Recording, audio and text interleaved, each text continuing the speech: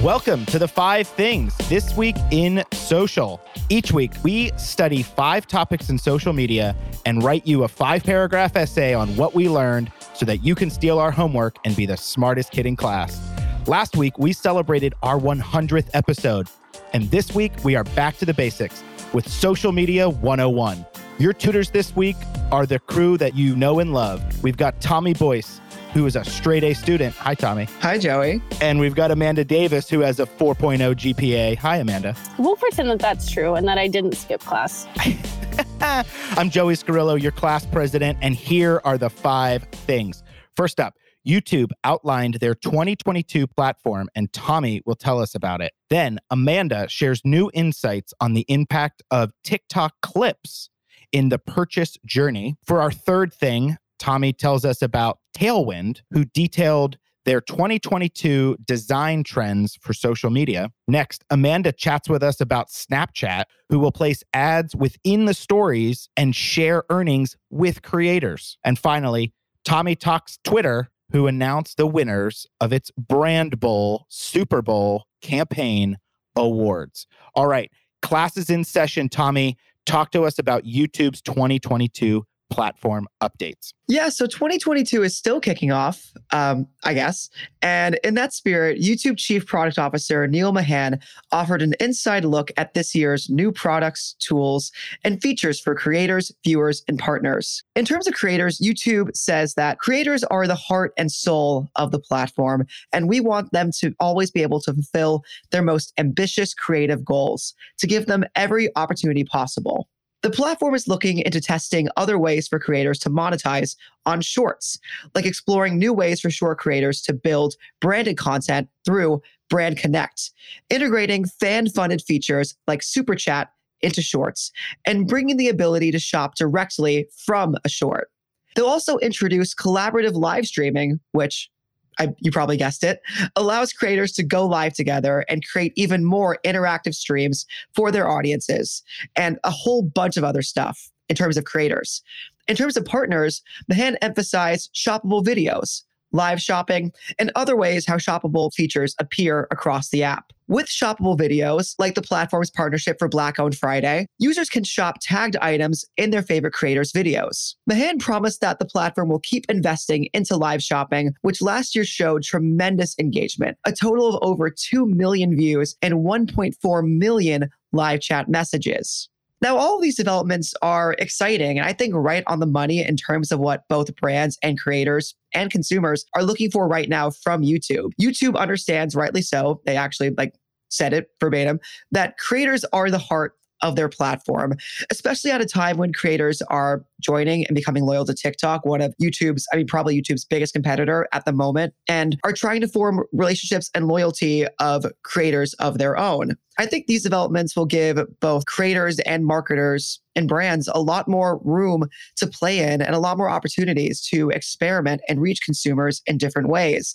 The investment in live stream shopping and branded content in Shorts, all of these things will help us to become more organically present in the feeds and videos of viewers, which seems to be the goal from this. And I think it's a much better step forward than just being, pre-roll, something people either ignore or skip through. So I'm excited to see how creators use these new features and how YouTube continues investing in their partners, viewers, and creators throughout the year. Yeah, that's really exciting. Amanda, it sounds like there's something in here for everybody. So what do you think is the most exciting piece of this for brands? I think what's interesting is YouTube is carving themselves out as a very specific kind of content experience that is, to me, slightly different than what we see on TikTok, even if we're looking at short form video, or what we see on Facebook or Instagram that might be a little bit more long form. So I'm curious to see exactly how this grows and where they invest in the kind of content that they deliver. But it does seem like they have their eye on trying to differentiate between the rest of the platforms while still kind of keeping up and being competitive. That was great, Amanda. All right. Speaking of TikTok, let's jump over and chat about their new insights into the impact of that TikTok clips have in the purchase journey.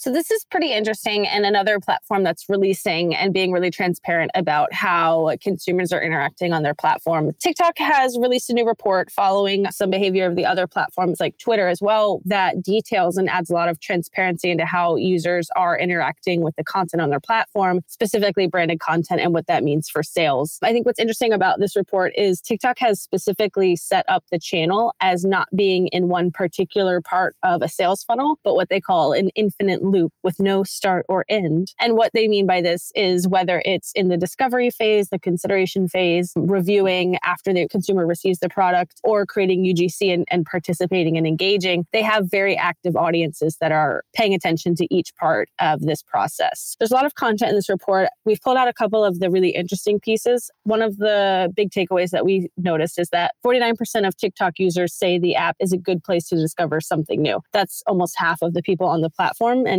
we know the power of TikTok made me buy it. So this isn't incredibly surprising. But knowing 35% of users buy something they see from the platform, that's more than a third of users. And that number related to other platforms is incredibly high. What I think is interesting about this too, though, is understanding the discovery and the purchase actions of people on the platform. Alternately, 29% of users say that they weren't able to buy something that was trending on the platform because it was sold out. So I think perhaps what's happening is brands and products are not realizing how much of an active purchase funnel this is. I think it's an important part of when you have branded content and specifically product content that you're really supporting this with what your e-commerce and social commerce strategy is. Some other big takeaways I found interesting. After someone has made a purchase on the platform, 20% of users make a how-to or a tutorial TikTok using that product. 1 in 4 people have shown off the product in a post and tagged or posted directly to the brand. So there is this two-way conversation happening that you really don't see on most platforms. And then 28% end up following the brand on TikTok. So again, you have these kind of repeat buyers that are fans of the brand and kind of become part of this community. So I think, it's easy to look at more straightforward product and conversion numbers, but we also need to consider how TikTok users are creating additional funnels and additional sales flows where they're recommending it to their friends. They are starting a conversation that really extends beyond the one-to-one interaction with that branded content. It's not different than what we consider word of mouth, but I think moving into like a Web3 world where all of these metrics are going to kind of shift and change what our KPIs are, it's important to look a little bit more holistically at how people are deciding to make purchases. Yeah, I always think it's interesting when platforms put out these sort of infographics like this. We get this new data set. And so what I always try to think about is like, what is the most exciting piece of it as a user? So I'm curious, Tommy, as a TikTok user, does any of this data surprise you, or is there anything that jumps out to you in particular?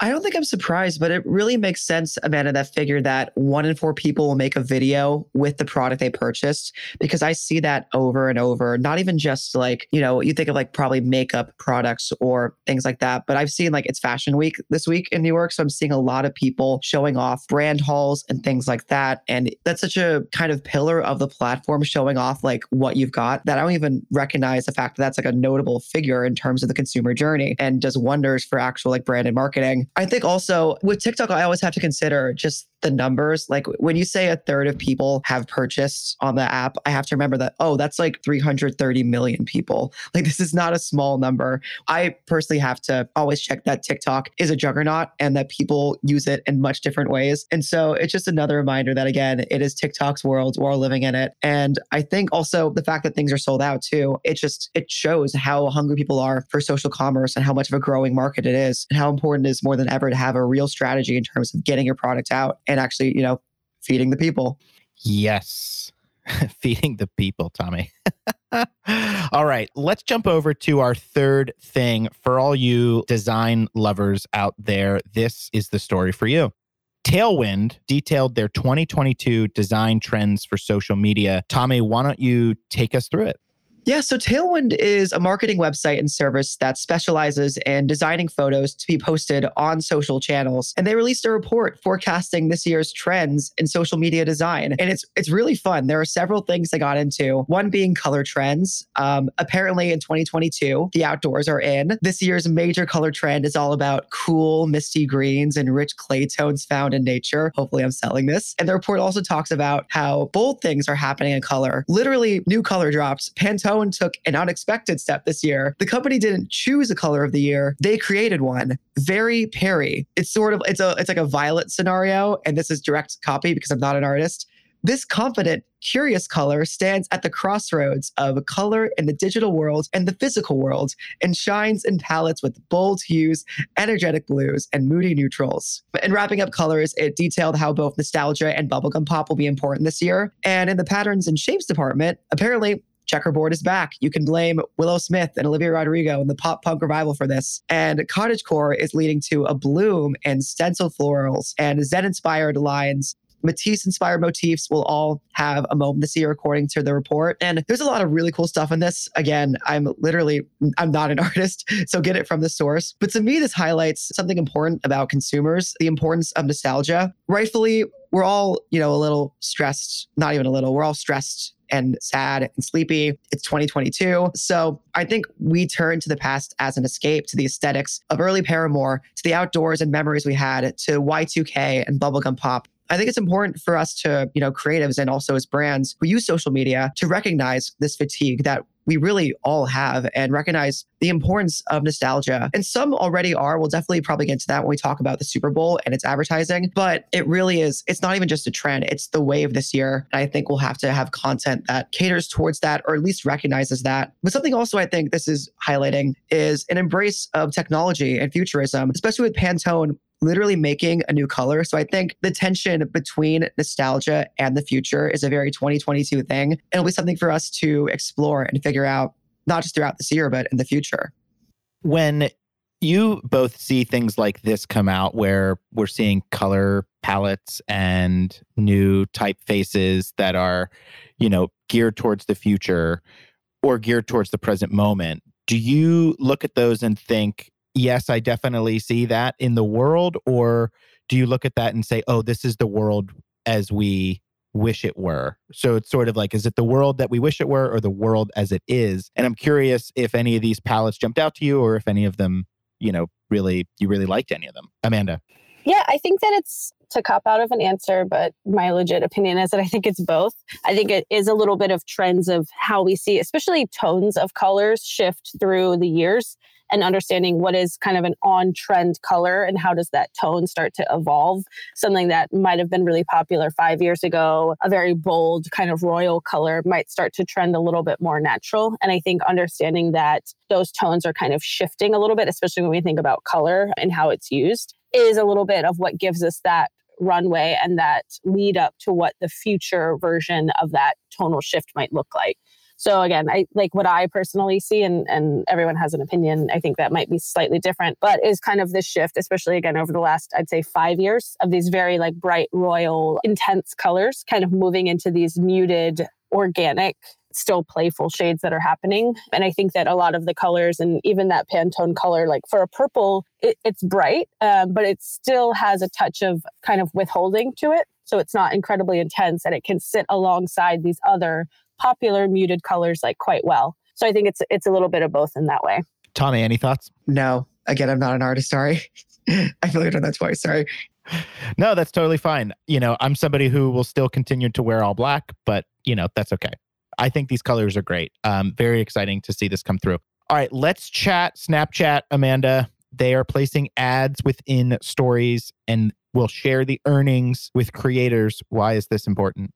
You summed it up pretty distinctly. Snapchat has announced there's going to be a new way for video ad content in their platform to be shown. I think it's a little bit new for this platform, which is why it's interesting. They're launching a beta test with Snap Stars, which are essentially influencers or celebrities on the platform, where they're going to start inserting ads within their publicly shared stories. And in return, we'll be splitting some of their revenue with them. So logistically, you can think of this similar to Instagram stories, but with one creator. If you're watching all 10 of their videos, you might see an ad in between them. But when we think about the monetization of it, it's a little bit closer to YouTube, where the uploader kind of makes money off of inserting ad breaks into their content. So I think this particular model hasn't really been seen in the way that combines the function with the monetization options. And I think what's interesting is many people think of Snapchat really solely as this like messaging, direct photo sharing app as it was when it kind of first came out. But the CEO, Evan Spiegel, was actually quoted earlier this month saying that they've seen a lot less of that kind of activity of like posting and viewing stories between friends and a lot more of the behavior of actually like consuming content. They have Spotlight, which is essentially their kind of homepage of content to get into. And of course, like more public facing stories that you can peruse your friend's feed and see. It's similar to what you would see on Instagram stories. So I think it's a calculated move. I mean, they're doing this in beta. I think what they're going to want to look at is how many ad breaks is too many. You know, where do we lose the attention of the audience and where does it feel organic and, you know, interesting to the user without overdoing it. But I think it's an interesting tool for monetization that we haven't really seen used in this way on social platforms. Yeah, I mean, I think this sounds great for creators. I'm just curious, Tommy, do you think this will be good or bad for the end user?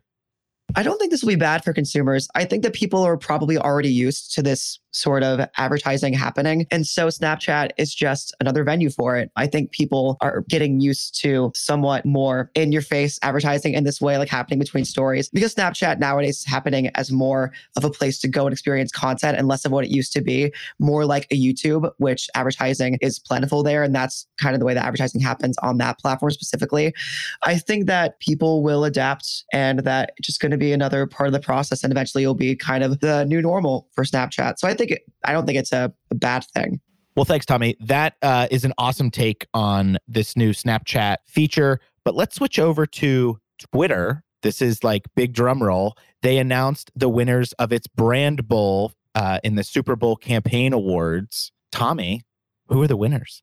So there are a bunch of winners. Sunday to me, is Euphoria Day, but to several 100 million people in our entire industry, it was the Super Bowl last week. Congrats to everyone who had work that went up during the game. And Twitter announced the winners of its 5th Brand Bowl, including the brands that generated the most retweets, the most creative use of tweets, and the best real-time campaign adjustments, and a whole bunch of other ones. So the MVP being the brand that drove the most overall discussion among big game advertisers. For the 4th time in a row, Pepsi sponsorships, the halftime show, gave it a leg up and won the top award. This halftime show generated massive amounts of hype, rightfully so. It was super fun.